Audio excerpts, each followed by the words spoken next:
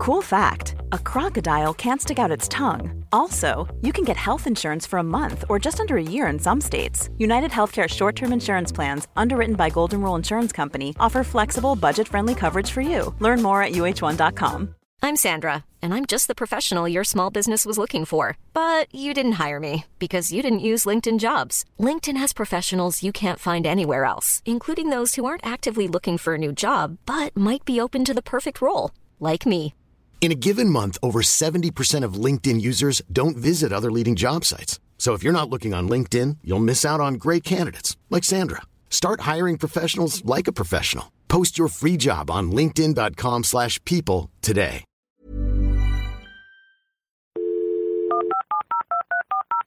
This podcast is a Royfield Brown production. Find others on iTunes. All right. Here I know. This is Dumpty Dum, sponsored by managers.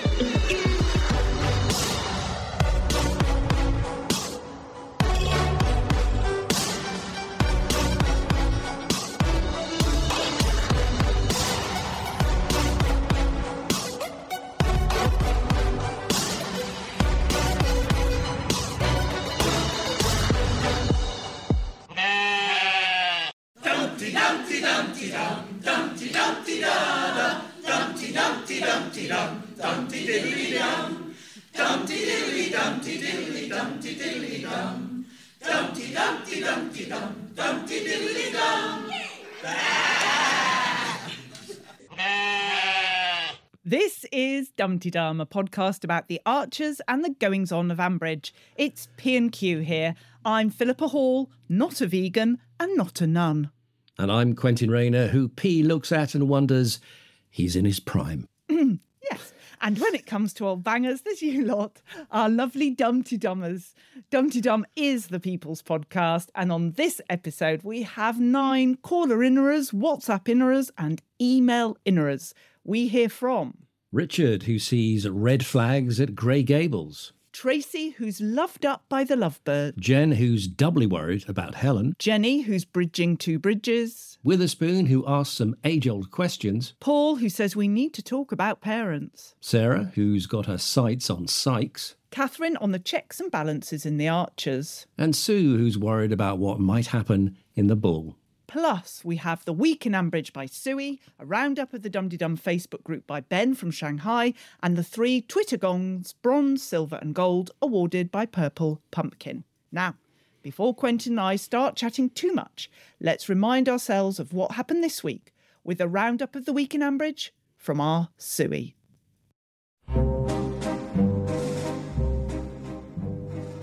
Hello, lovely people. It's Suey here, Queen or Tart on the Twitters, and another week in Ambridge. On Sunday, Pat made Buuuf Bourgninon for Helen, which she made valiant attempts to give back before finally palming it off on Natasha. Over at number 6, The Green, Mia and Brad consummated their relationship.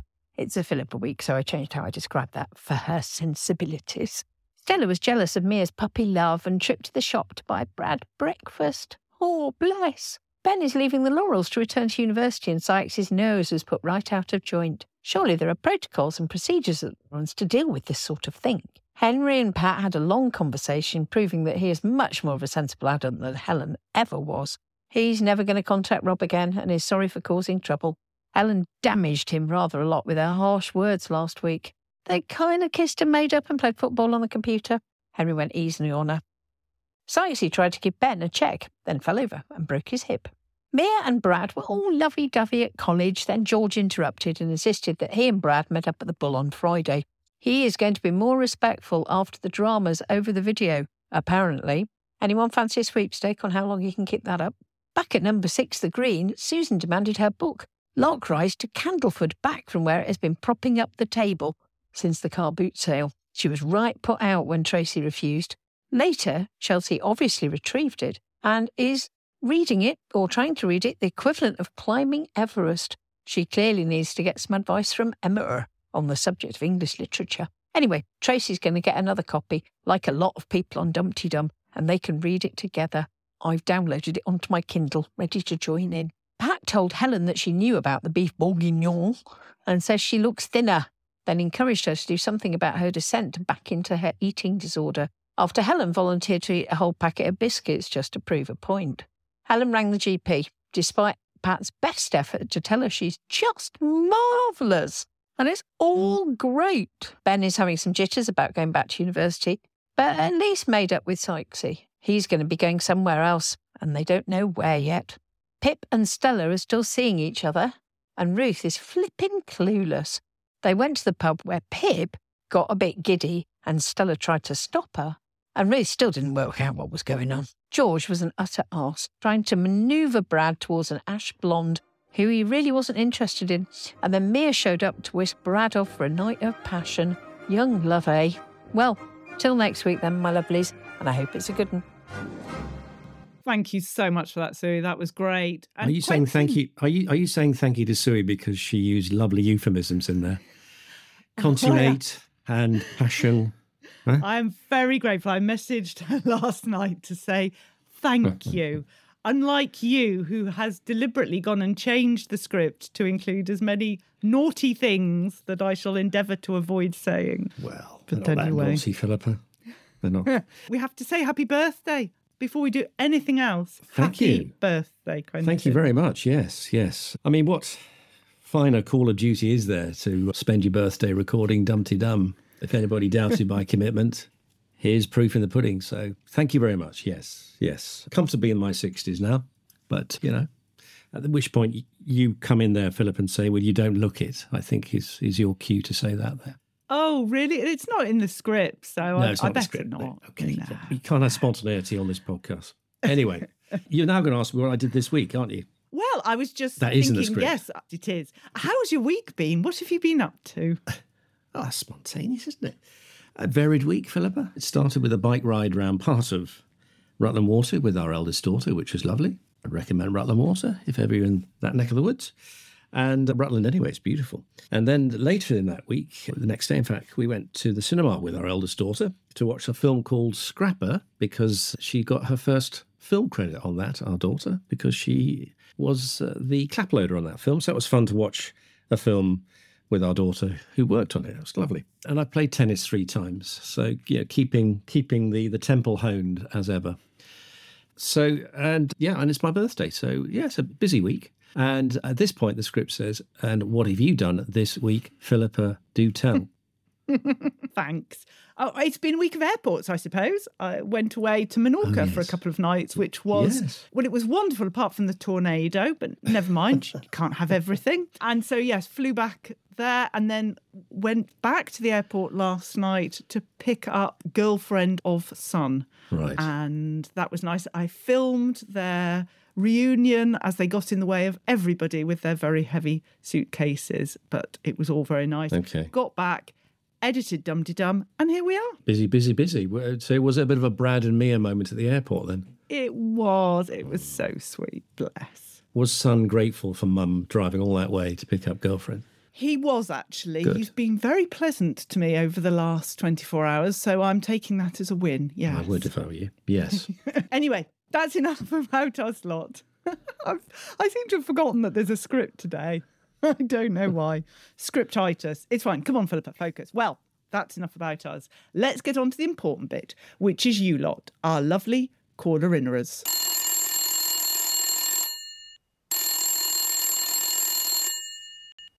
Hello, Ambridge 3962. And first of all, we have Richard, who's alarmed by Adil's antics. Hi, it's Richard from Lahinch in County Clare, Ireland on holiday. Greetings, Dumpty Dummers. I'm calling in for a couple of points, mainly about the Grey Gables looming fiasco. There are so many red flags, and in order, one is governance. Who's really in charge?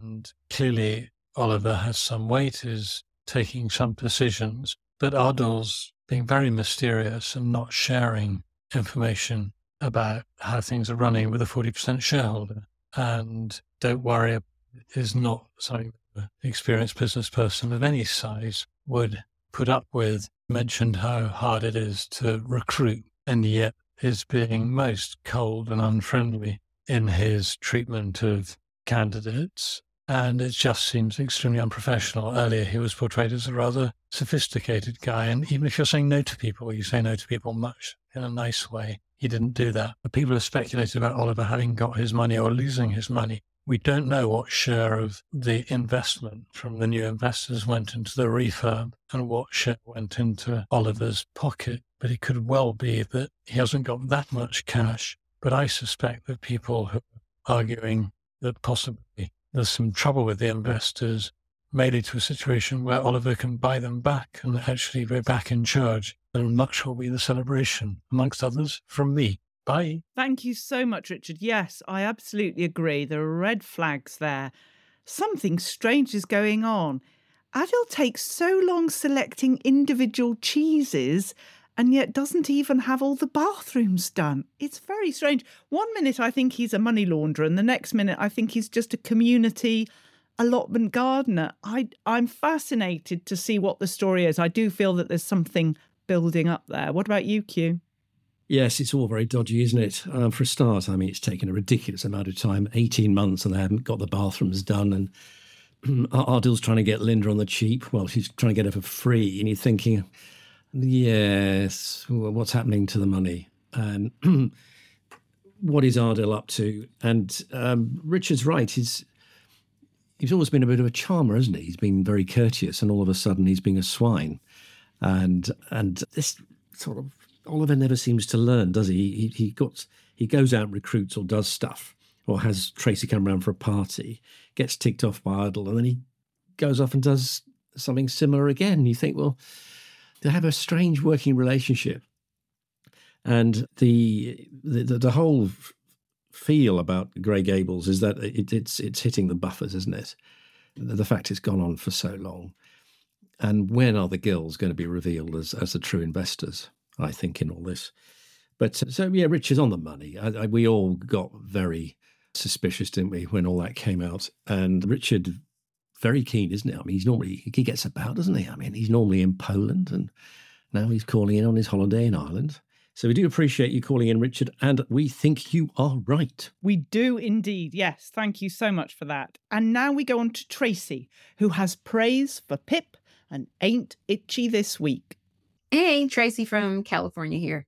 Okay, really enjoying the storyline right now. I think I understand Stella's apprehension about Pip and her being sure, and also her being irritated about Pip trying to hide her away. That said, I really don't blame Pip for not wanting her mother to see her like gal pal fresh off of fiddling with her girly bits, you know? Like, I think that's reasonable. And if there's something to be said for having a certain level of modesty, then it's okay. So I get it. And I don't think that means Pip's ashamed of her. I think it just means that she's being kind of modest because it is her mother. I'm really also glad to see them working things out. I know it sounds weird, but I feel like we needed some lesbians in Ambridge. I'm always excited about more diverse population. So I think it's really beautiful. And I love the thought of them being on the farm together. Like I said, I know that sounds weird, but whatever, it's how I feel. Also, now I feel like it's just time for Amy to come back so she can declare, Chris, I'm having your baby, or I'm giving birth to your bairn, or whatever they call babies in that region. I'm elated about Brad and Mia. I think they're adorable. And I hope they go away to uni together and then return to Ambridge to like improve the community by leaps and bounds. I'm hopeful that the writers allow them to sort of rise above that social class and hustler gutter snipe persona that the show seems to saddle their poorest residents with. So bravo to that adorable little couple. And yes, and also thank you, writers, for giving us a little bit of a break from Rob Landia because his voice just makes my back itch. So anyway, that's all for now. Oh, Tracy, she ought to write some sort of thesaurus, shouldn't she, about all her sayings and what they mean. I mean, we've had some firsts. I think that's the first fiddling with her girly bits on Dumpty Dum, Philippa, which is just a corker of a line. Philippa is blushing, as I can see, or is that just, it's a hot day, she's perspiring.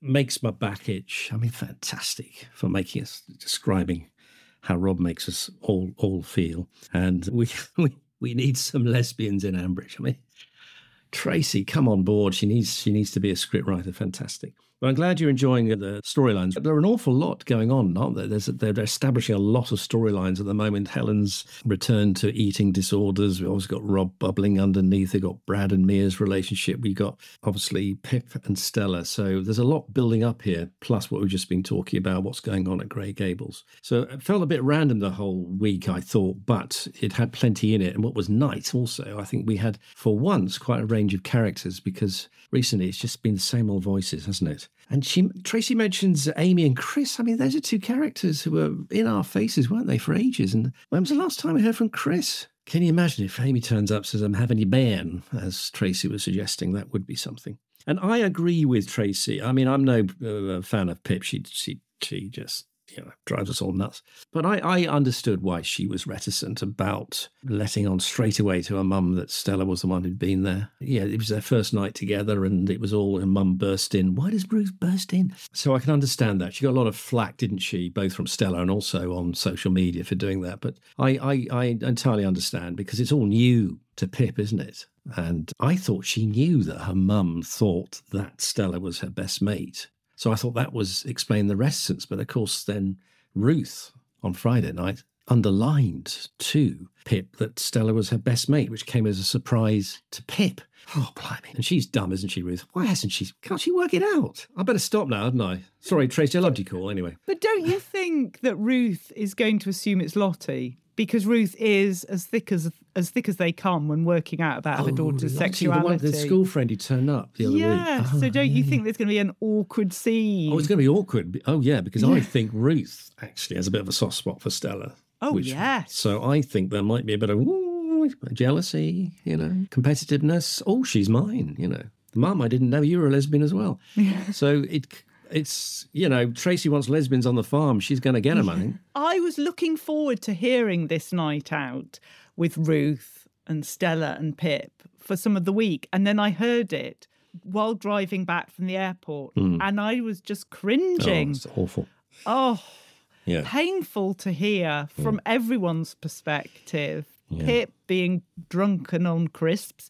Ruth just not having any idea of what's actually going on. I just don't even know how that's possible. Can't bear Ruth at the moment. And Stella just trying to cope with this declaration of love from Pip as well. I mean, my goodness, I'm looking forward to hearing the fallout. Which is settling down. I mean, Stella's decided she wants to be a Mia and be in love, hasn't she? So that's bedding down, and Stella's less sort of aggressive towards Pip and more understanding. Pip was very full on, I'm piling happy, on the makeup. I'm in love. I know, piling on the makeup and getting dressed up and... I mean, that's what I thought. She wasn't piling on makeup. She put mascara on, and everyone was like, piling on. That's piling on for Pip. Pip, you look so pretty. You look so gorgeous. What does that girl normally look like? Is she just walking around in overalls with straw sticking out of her hair? One allocation of mascara, and she's transformed. Well, thank you, Tracy. That was a great call. And now we go to Jen, who has called in to have a pop at Pat. Greetings, everyone. Jen here, just having a quick vent about attitudes to mental health in Ambridge. And this week, inevitably, and, I think very realistically, poor old Helen is clearly going back into a relapse of one of her mental health conditions, which would be anorexia. She seems to be demonstrating multiple mental health issues at the moment. Could be triggered PTSD, goodness knows what's going on, but crying out for some support. And what irritates me is that Pat, who has now been through this with her at least 3 times as far as the anorexia goes, one of which involved hospitalisation, is still so unable to just call a spade, get her to sit down, have the cup of tea, and instead of trying to force feed her Buuuf Bourgninon, say, look, I'm really concerned. The behaviours I'm seeing are, and it's time for you to think about that, and it's time for you to get a doctor's appointment, and it's time for you to re-engage with the clinic. And if you won't do it for yourself, then you've got to do it for your children, because you are modelling shocking behaviour for Jack and Henry, and it could impact on them. And look at, you need support. Look at the outburst that you had with Henry. Look what it's done to him. And not just sit there and say, yeah, that's fine that you went off on one like that with Henry. That's okay. We all do that, especially if we're having strain, but it's not okay. And it's a clear sign that you need to do something so it doesn't happen again. So yeah, I'm really cross with that. I'm really cross that everybody in Ambridge has to go hint, hint, worried about, oh, do you think they're okay? Instead of ever actually calling it out and saying, think you're having a bit of a problem with your mental health and you need to get some therapy. Brilliant. And then Jen called in again the next day. Good evening, everybody. Jen here. Gosh, the dangers of midweek calling into Dum-de-Dum. Good mum, Pat. Thank goodness. Finally, we had an open and honest conversation, more or less. And Pat broke Helen down and got her to call the GP. I was a bit worried there for a second. Pat was saying, oh yeah, we'll help you with it. Don't worry, we'll do this, do that. Oh no, they're not going to go for the professional help, but they did. So now the good old NHS Borsetshire Fairy can sweep in and show us all exactly how it should be done. And could anybody ever remember the fact that Cousin Elizabeth had an absolutely stinkingly good therapist and maybe use her? That woman was phenomenal. They should all be down there.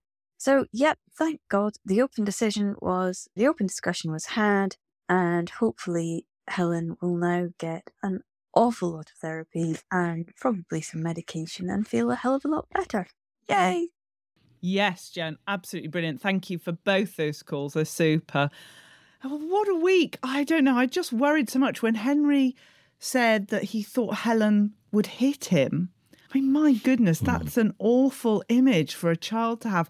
And then when she kept saying, I'd die for you, Henry, I'd die for you. That's a burden that a child shouldn't be having to bear. And I worry that she's sort of making him be an adult when he's not an adult yet. Well, I mean, I tweeted during the week, the most grown-ups in Ambridge at the moment are Henry and Brad. They seem to speak the most sense more than anybody else, I think. But, Henry's 12, he shouldn't be having these discussions, really, but he's a sharp lad.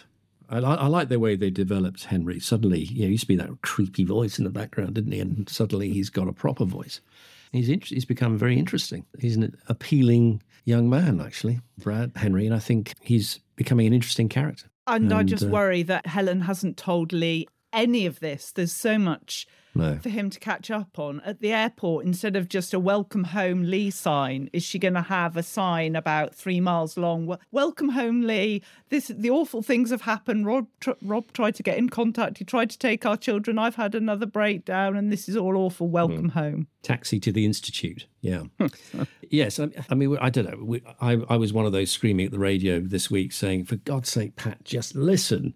And others were as well. And then, thankfully, she did. And praise to Pat for once. She actually got her act together and had a good, constructive conversation with Helen, who acquiesced remarkably quickly. I thought she would resist far more and deny that she had a problem. Interestingly, from Jenny's first call, I had forgotten that Helen has had 3 anorexic episodes already, including hospitalisation. I'd forgotten that. So thanks for that reminder.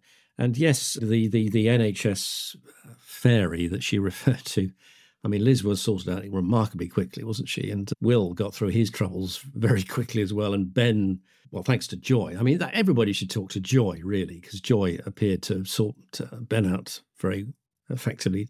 Although when Pip and Ruth said he's fine, ready to go back to university, we all thought, oh, God, no, that's the kiss of death, isn't it? So, but I mean, yeah, a combination of Liz's therapist and Joy, I think, will sort everybody out. Good on you, Pat, for once. She gets a lot of stick, but she did all right in the end. Absolutely. Thank you so much, Jen, for those calls. And now we go to Jenny, who's raising the bar beyond Ambridge. Hi, it's Jenny Harris here from North Devon again. I've got a bit of a random contribution to make. It just followed, I think it was Stephen mentioned Nelson's Wine Bar last week, and it reminded me that I went on holiday a couple of months ago, or back in April, my 60th birthday, to near Hebden Bridge. Hebden Bridge, if you don't know it, is the lesbian capital of the UK. And we went out for a meal to a place that was recommended, a sort of gay-friendly, vegan place called Nelson's Wine Bar. And we had a very nice time there. At the end, I was chatting to the woman I think runs it, and she gave us some free little bottles of Prosecco. And I said, why is it called Nelson's Wine Bar? Is it anything to do with the Archer? And she said, the guys who first started it were massive Archers fans, and that's why it's called Nelson's Wine Bar. Anyway, I didn't know if anybody knew that. What I thought was, I wondered if Stella and Pip, if they do stay together, Stip, I think we're calling it, if they went on holiday together, maybe they might go to Hebden Bridge and maybe they might visit Nelson's Wine Bar. And maybe Pip may have heard of Nelson's Wine Bar back in the mists of time. She might comment on it. Oh, I thought that would be really cool. Anyway, that was my little random contribution on Nelson's Wine Bar. Love listening to Dum every week. Keep up the great work. And I'm loving Stella and Pip. Great to have a lesbian storyline in The Archers, even though Pip is annoying. It is a cool storyline. Okay, that's all from me. Bye. Great to hear from you, Jenny from Devon. Fascinating. Hebden Bridge, which, as Jenny described it, is the lesbian capital of the UK. And as it's Nelson's Wine Bar, who would know? And it has a genuine link to the Archers. As she said, the owners were massive Archers fans. So that'll be one of those things, won't you? If we go to Hebden Bridge, we'll all photograph it and put it on the Facebook page, won't we? And say, look at this. So I didn't know that, Jenny. Thank you very much indeed. I'm delighted you're enjoying the Stip storyline, and we shall see how that relationship develops. I think it's there to last. Actually, I think it's this one's going to run and run, isn't it? Especially with the Ruth factor in there as well. And we shall all look out for Nelson's Bar as and when we visit Hebden Bridge. Yeah, I've just finished reading a book based in Hebden Bridge by Juno Dawson. So there you go. It's a small world. We're all connected. But yeah, I love this reference. And the fact that there is a Nelson's Bar is just fabulous. That's great as well. And I completely agree with Jenny. I love Stella and Pip. I mean, I can't believe I'm saying that I love something and including the word Pip in that sentence. Extraordinary. It's unbelievable. But yes, Stella is diluting Pip, and I'm here for it. I love it. I'm very happy about that. I guess it being in the lesbian capital of the UK, that it couldn't be Nelson's column, could it? Look at your face, folks. Those are the first few calls. There are more absolutely brilliant ones coming up shortly. So hold on for those. Now, if you would like to contribute to this madness, you would be so very welcome. There are 3 ways you can get involved. The first option is to record a message or a plot prediction by going to www.speakpipe.com/dumtdum. Don't forget the T-dum in the middle. The next option is to send us a WhatsApp voice note or message on 07810 012 881. Please keep your call to a maximum of 2 minutes. Or finally, you can email us, maximum of 250 words, please. The email address is dumtdum@mail.com. Do bear in mind you need to be at least 18 to take part and contribute. Don't worry about trying to write all that down now, as we've provided links to those 3 ways of contributing. You'll find those links in the show notes for this episode. They are there now, waiting for you. Ryan Reynolds here from Mint Mobile. With the price of just about everything going up during inflation, we thought we'd bring our prices down. So to help us, we brought in a reverse auctioneer, which is apparently a thing. Mint Mobile Unlimited Premium Wireless. How to get 30, 30, how to get 30, how to get 20, 20, 20, how to get 20, 20, how to get 15, 15, 15, 15, just $15 a month? Sold! Give it a try at mintmobile.com/switch. $45 up front for 3 months plus taxes and fees. Promo rate for new customers for limited time. Unlimited more than 40 gigabytes per month. Slows full terms at mintmobile.com. There's never been a faster or easier way to start your weight loss journey than with PlushCare. PlushCare accepts most insurance plans and gives you online access to board-certified physicians who can prescribe FDA-approved weight loss medications like Wegovy and Zepbound for those who qualify. Take charge of your health and speak with a board-certified physician about a weight loss plan that's right for you. Get started today at plushcare.com/weight loss. That's plushcare.com/weight loss. plushcare.com/weight loss. Here's a cool fact. A crocodile can't stick out its tongue. Another cool fact, you can get short-term health insurance for a month or just under a year in some states. United Healthcare short-term insurance plans are designed for people who are between jobs, coming off their parents' plan, or turning a side hustle into a full-time gig. Underwritten by Golden Rule Insurance Company, they offer flexible, budget-friendly coverage with access to a nationwide network of doctors and hospitals. Get more cool facts about United Healthcare short-term plans at uh1.com. Let's get back to your calls, and we have Witherspoon, who wants to talk about you know what. I'm not saying what you've written in that. Oh, say it. Go on. No, I'm not saying it. You know what. No, you say it if you want to. It's your birthday, but I'm not saying it. Go on, you introduce it. Sex. Hey, baby, I hear the blues are calling. Toss salads and scrambled eggs. Mercy. Greetings, P&Q and all Dumpty Dummers around the world. It's Witherspoon and Angus Haggis here on a very hot and humid Thursday afternoon, 95 degrees Fahrenheit. I've just listened to tonight's episode, and I must say, I've been enjoying this week as it feels like a number of storylines are being set up. I'll comment upon a few. First, I'm glad that Helen fessed up to her mum. Some credit to the oft-criticized Pat for striking the right balance of inquisitiveness and support. I don't want the question of Helen's eating, is she or isn't she, to drag on any longer.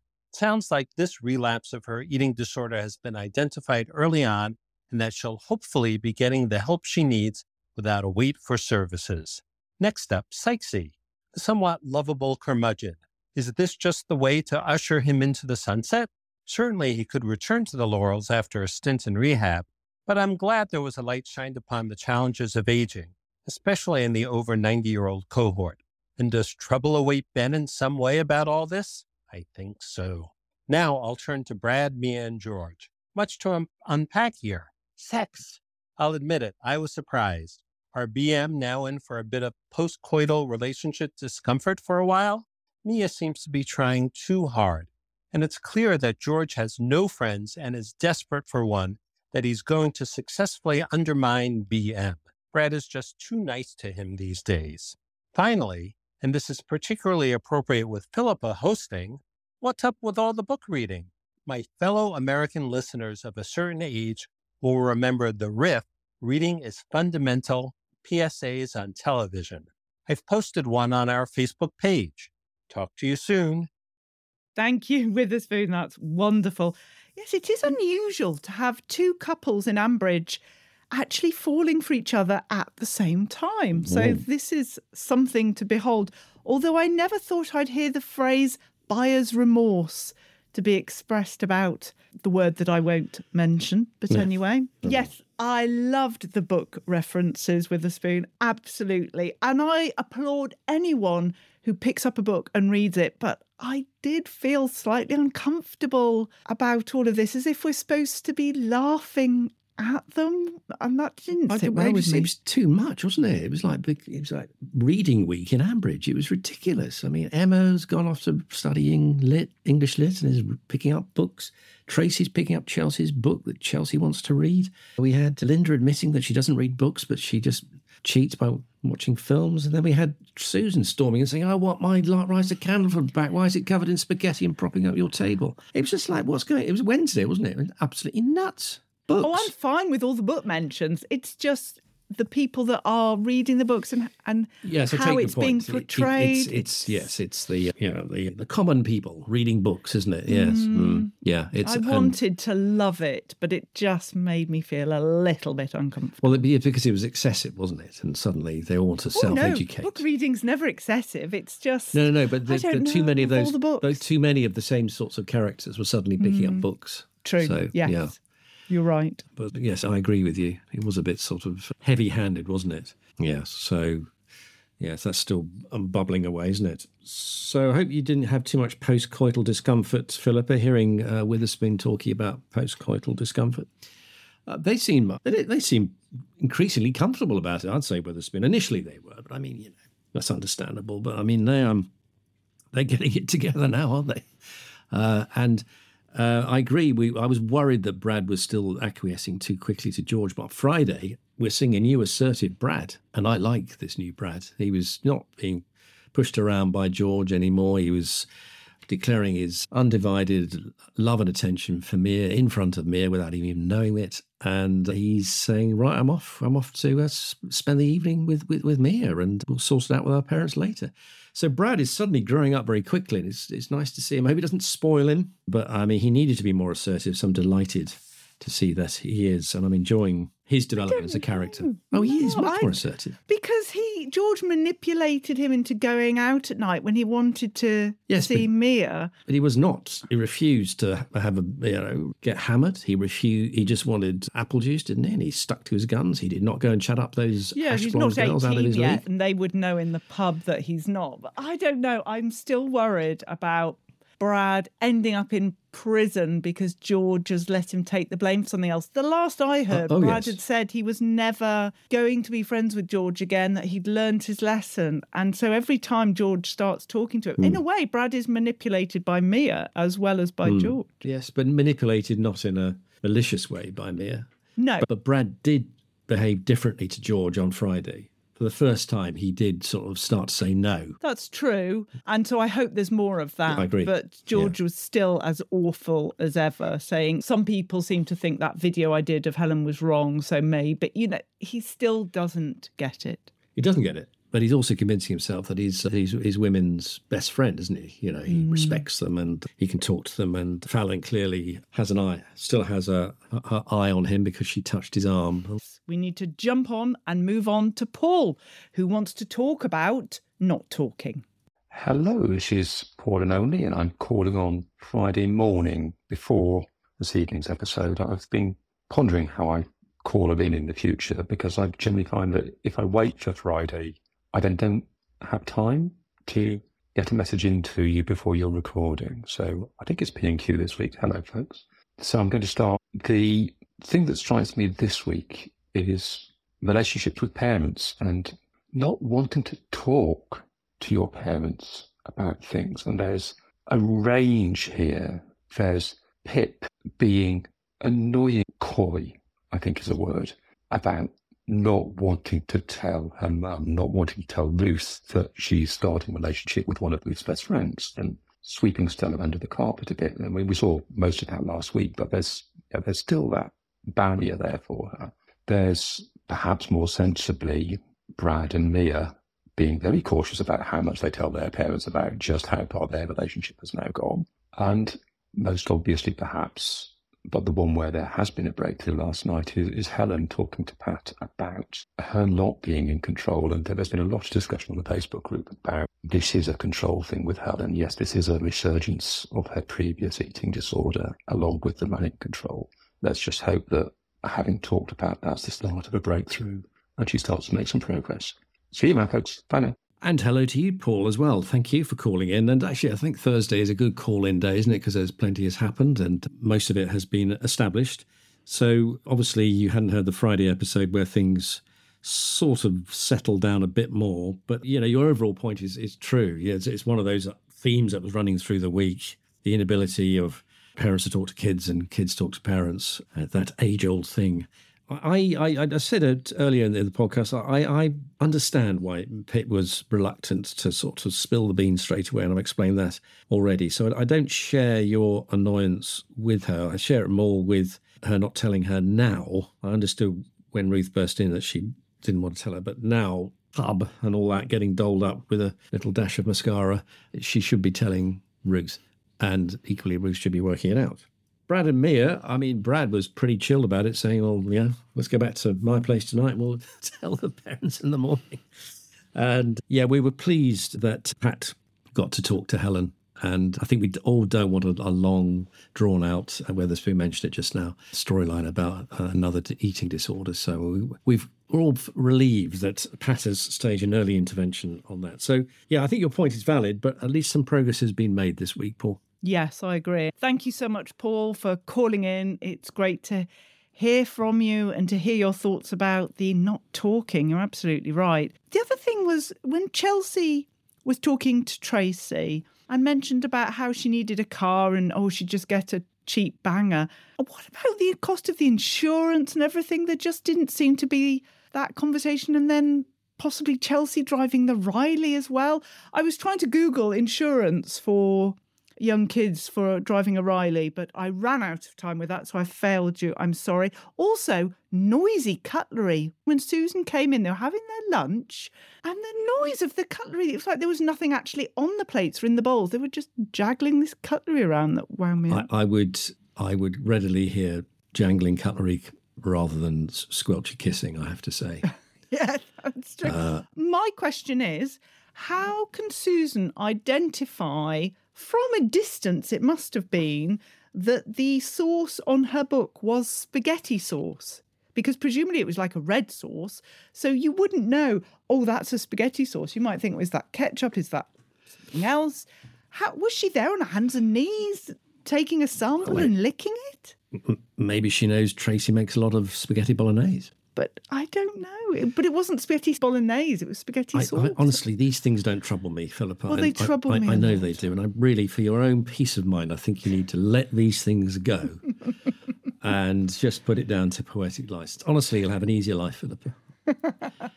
Well, thanks so much, Paul, for calling in. And now we go to Sarah, who's doing a number on Psyche. Good afternoon, it's Sarah from Smethwick here. Just ringing in to say hello, to prove I'm not dead, because it's been a little while. I'm pleasantly surprised at the maturity that Henry is showing, especially given the, complete prat he's been brought up with. He's showing great emotional insight, even cynicism, saying things like, well, even if somebody's dying, they can still be a bit of a git, which unfortunately is correct. I've also got a question regarding Psyche. Now, unless I'm giving my mind a treat, I seem to recall he said his brother was paying for his care. So, where does this cheque for $3,000 suddenly come from? He's waving at Ben.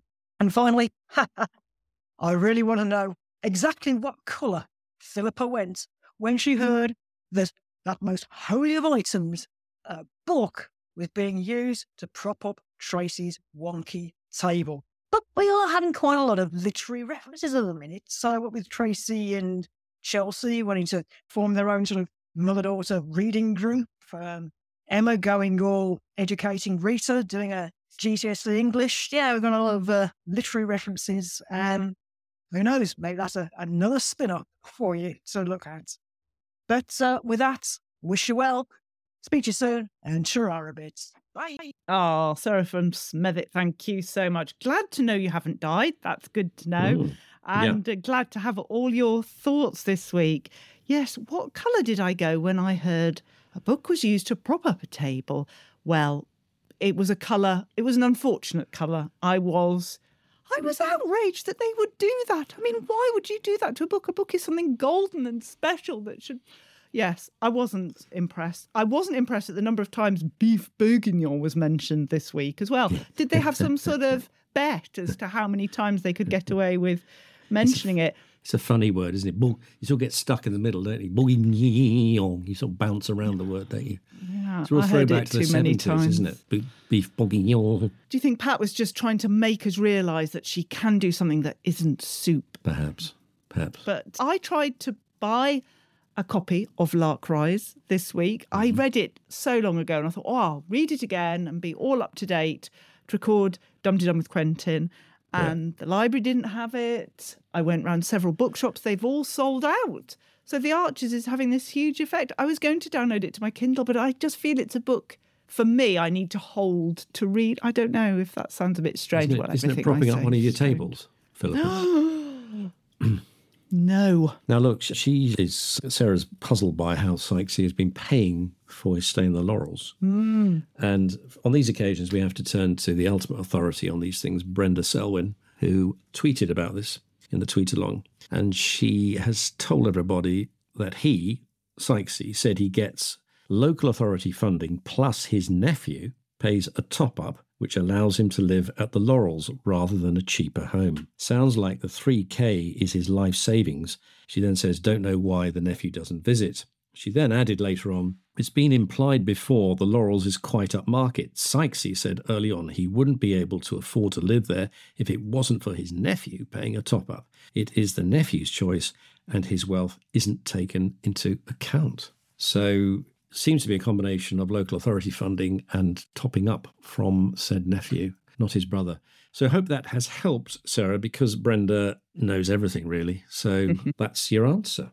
But delighted, Sarah, that you're not pushing up the daisies and, keep phoning in. Yes, please do. And now we go to Catherine, who's checking in on Ben. Hi, everyone. Very suspicious about the Psyche storyline. I reckon he's going to say that Ben has been bullying him the whole time. He wrote the cheque out. Checks? Who's got a cheque? I haven't written a cheque for... I used them for quite a while. 3 years? Anyway, he's in a care home with a chequebook. He's going to say he was forcing me, he was bullying me, exploiting me. There's no evidence to say that Ben wasn't. So that's going to be interesting. Then they're going to wheel out whoever of the old ladies is Ben's grandmother, can never remember. And I don't know, she's dead in real life. I don't know. Going to reel out some old lady to say, oh no, my grandson wouldn't do that and that will disappear. Also slightly concerned by Stella and Pip, not because of the sex thing, yawn, and the snogging. A mother who walks into their adult child's house unannounced, doesn't knock, just walks weird, and then goes on and doesn't take the hint, does not think, oh, perhaps that's none of my business, and goes on and on and on about the extra cup and this, that and the other. Also the book thing. And, I have had it on record. I love the young people, but too many young people. I want all the oldies to come back because they've lost the balance a little bit. Have a great week, everyone. Same to you, Catherine. Too many young people. That's an interesting point because this has been rumbling a while, hasn't it? And people are complaining about, the lack of characters and also the same ones are used all the time. And they've clearly been pushing the younger characters over several months now. And you do have to sort of take stock, don't you? Think, when was the last time I heard from Lillian? When was the last time I heard from Jim? We occasionally hear from David.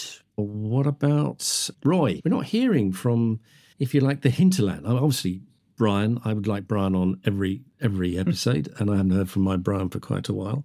So, yes, I do think at the expense of introducing a whole raft of younger characters, this is at the expense of the older ones, and we need to rebalance, please. Quite agree with you there. Catherine, check, she's right. Who writes a check these days? It's rare, isn't it?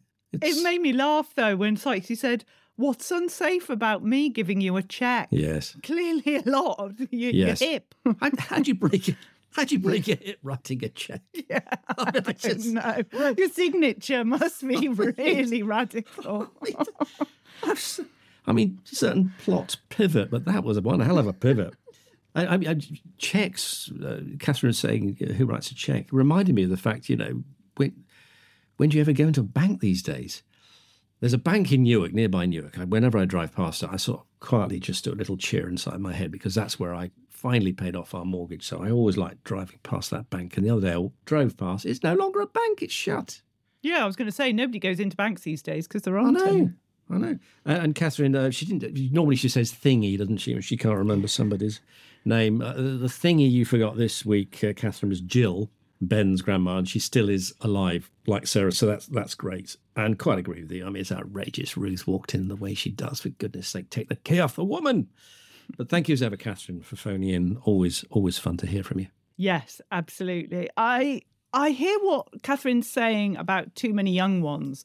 But that wasn't what made me uncomfortable this week. It's hearing Sykesy. I don't understand why he's there, what purpose he's there to do. Is it that Jasper Carrott, who plays him, is blackmailing the team at the Archers to be included? Because it sounds awful. It doesn't seem the point. And I would much rather hear the established characters, as you say. They don't need to bring someone new in. I'm sure lots of the actors would like to be included. Well, I mean, Carrot's a huge fan, isn't he, of the show, I guess. We're all huge fans. We don't then get a part for ages acting the part of someone quite strange who breaks a hip at the sign of a check. I still live in hope. We must actually also, Catherine also raised she thinks that Sykesy is going to claim he was bullied by Ben. I don't buy that because I think Sykesy is desperately affectionate towards Ben. I do, and in a way, as you said, he's his only friend. But will he turn nasty because he's going to lose his friend? He's going to say, oh, look, he may be right to give away all my life savings. Ben, thank God, turned it down. But is Sykesy going to turn nasty? I hope he doesn't, because I think when it works, he's not being a miserable old git, which he can be most of the time, can't he? It's actually quite endearing, that relationship at times, the exchanges between... Actually, it's a bit reminiscent, isn't it? There were some lovely scenes between Ben and Jill back in the day, weren't they? And this is I prefer those to Ben and Sykesy, I'm sorry. Yeah, but they're a bit like that, aren't they? Obviously, Ben gets on very well with older people. Yes. So you get on with me, because it's my birthday. Yeah, before you're that old. Before you say it, yeah. We'll get you in the care home soon. Just careful about writing checks. Yeah, in fact, I've got a little envelope here from the Laurels on my desk. They're already pitching for me. So those are the calls. Thank you so much for calling in. We love them. Do call in again next week. So on to emails. And we have an email from the lovely Sue, who writes... Hello, it's Sue from sunny Staffordshire. I was going to call this in, but time just ran away with me.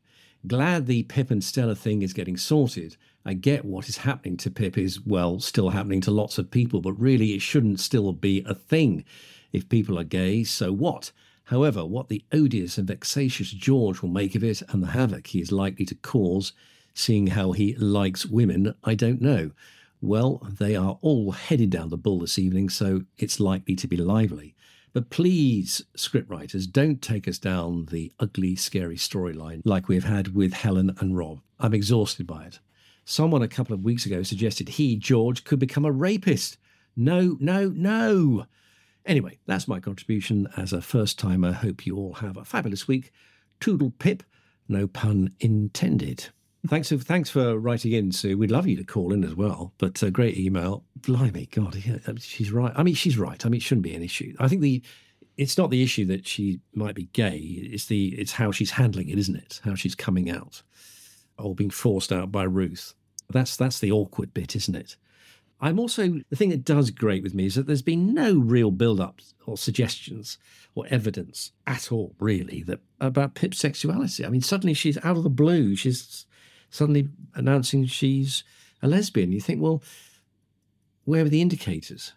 We did think a few months ago, was there something between her and Lottie, didn't we, as you suggested? But it has been sort of, I don't know, shoehorned into the plot quite heavily, I think. It hasn't been that signposted, I don't think. That's the only thing I would say about that. But when I interviewed the cast of The Archers, just to go back to that special at the Hay Festival, yes.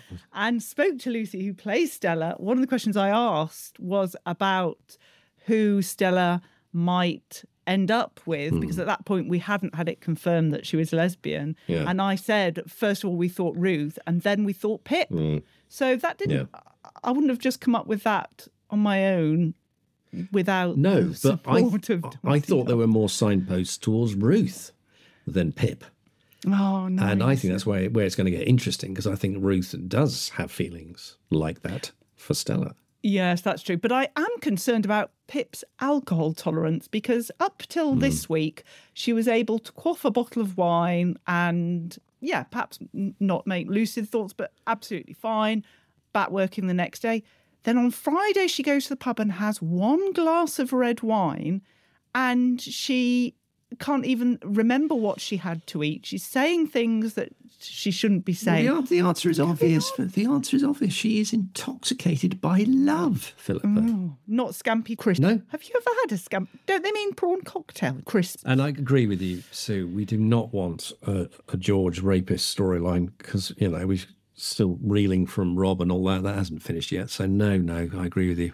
We could do well without that. So excellent first time email, Sue, and do call in as well. Absolutely. And now let's move on to Facebook. And we need to say an how-do to you too, Hev, Christine, Christopher, Sandra, Jill. So what has our Facebook group been talking about this week? Ben's been keeping an eye from Shanghai. Ni hao, it's Ben from Shanghai here with a roundup of what's been going on social media this week. And slow on the uptake has definitely been a theme, with both Pat and Ruth coming into some criticism for being, quite frankly, a bit thick. Wondering why Ruth had not yet cottoned on to the situation between Pip and Stella after David's recent informing her that Pip had developed an interest in women, Pam Dulay noted that, of course, Ruth was also thick enough to have married David in the first place. As the week drew to a close, speculation began as to whether there would be a big reveal in the ball that evening, and would Adam and Ian be annoyed to no longer be the only gays in the village. Pat's slow on the uptake behaviour also came into some criticism this week, with remarks such as, "Good grief, stop putting Helen on a pedestal," and "Was Pat really convinced by Helen manically threatening to eat a whole pack of biscuits, or was she just being subtle for a change?" Meanwhile, some people in social media land found Helen's spiel quite moving, with Michelle Wright commenting that she found the scenes moving and noting that Helen's hanging on to control when her life feels out of control, and she's embarrassed to admit in her own eyes that she's failed. Once again, without even featuring, the ripples created by Rob's abuse continue to stir emotions, with Kate Lyle commenting that the way people talk about Helen causes her to despair for real abused and coerced women. On to reading now, and it seems that the spaghetti-splashed copy of Lark Rise to Candleford that had been elaborately supporting the dining table in the Horrobin McCreary household has started something of a reading group this week, with Jenny Lawson predicting that there'll be a rush on to get a copy, and many others noting that you can pick it up as an ebook for as little as 99p. A bargain if, like Jenny Harris, you want to read along with Chelsea and Trace. The more analogue amongst us reached for our bookshelves, and Al Williams shared that she'd dusted off a copy that her mother gave her 40-odd years ago, and seeing her beautiful handwriting brought a tear to her eye. Anne Snowden suggested that we could probably do with having an Archer's book club, which is something that I think would be right up Philippa's street. Until next time, Tetian from Shanghai. Thank you so much, Ben. That was great. And yes, a book club group is indeed right up my street. And thanks, I should say, to everyone on the Dum Tee Dum Facebook group. Now to Twitter, where you will find us at Dumpty Dum. Make sure you include the Archers hashtag, that's all one word, using a capital T and A. That means the visually impaired who use screen readers can enjoy any Archers-based tweets. As well as at Dumpty Dum, I can be found with my bookish musings at Quick Book Review with a 3, not a W. Your face whenever you have to say that, Philippa, it falls, folks. She wants that W. So irritating. Yeah, I do. You'll have to buy them out, won't you, whoever's got that? Oh, by the way, I can be found at 13-Minute Man. That's 13-Minute Man. So, who's on the Twitter podium this week? Hello, it's Fry here. And now, on Dumpty Dum, it's time for Tweet of the Week. Hello, Philippa, Quentin and Dumpty Dummers everywhere. It's Purple Pumpkin here with a selection of Tweets of the Week. And my thanks as ever to Bernadette, Jen, Quentin, everyone who tags at Dumpty Dum to make sure we see all the best ones. This week on Twitter, in amongst a lot of speculation about where Sykesy could find £3,000 to give to Ben when his nephew pays his care home fees, there was some rather unseemly discussion started by Stephen at Wenlock House about what type of biscuit Helen would be cramming in to prove she's not an anorexic. I somehow feel Philippa might have something to say on this topic. I also enjoyed a thread started by Winston, Texas, at Winston, Texas, about how a table can be so uneven it takes an entire book to stabilise it. Why would the table fall over if the book is removed? And there was much discussion of whether the book was open or closed, and thus whether the spaghetti sauce was on the page or the cover. Frankly, the tweets were better than the storyline, in my opinion. So over to my medals for Tweets of the Week. In bronze position, it's Bagwalla, at Bagwalla. It seems perfectly obvious that whatever apparently insuperable difficulty occurs in Ambridge, Henry and Brad should be called in to sort it out. The silver medal goes to Steve Brooks, at Steve Brooks TA. Surely Ruth just puts a dab of sheep dip behind each ear before going out. And the gold medal goes to Zarndale, at Hinge_Zarndale. Mum, would you like to come to the pub with me and the lesbian next door? Spit. That would be nice. By the way, I still have no idea who the woman is that you're attracted to. Hear, hear. Well, that's it for this week. Hope to see you all on Twitter next time.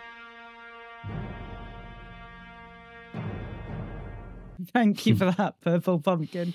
And congratulations to all who were mentioned in this week's roundup, but especially those medal winners. We had in bronze Bagwalla at Bagwalla. In silver, Steve Brooks at Steve Brooks TA, and in gold, Xander L at Hinge_Xander L.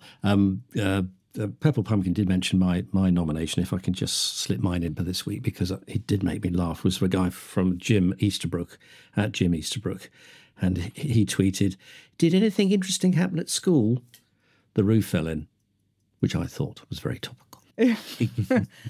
What biscuit was Helen cramming in when she was eating? I honestly don't. No, I think it was malted milks, easily eaten, not big calories, boring, organic version. Yeah. That's what. But I'd be interested. Call in, people. What biscuit was Helen cramming in? Don't call it. Please don't call it. Oh, well, that's me now. Don't forget, we're also on Instagram. You can find us at Dumpty Dum. Next week's episode will be hosted by myself and Katie, so contributions, as always, by end of play on Friday, please. Well, as we come to the end of this episode, we need to say thanks to all our wonderful contributors and to our social media supremos, The whole Dum Dum team are amazing. They are. And we must say thank you to Shambridge for her voices and to our podcasting parents, Lucy V. Freeman and Royfield Brown. Thank you so much for being with us. I need to go and defrost Pat's Buuuf Bourgninon. So it's bye-bye from me. And I'm off to celebrate my birthday with an ash blonde, totally out of my league. Bye-bye.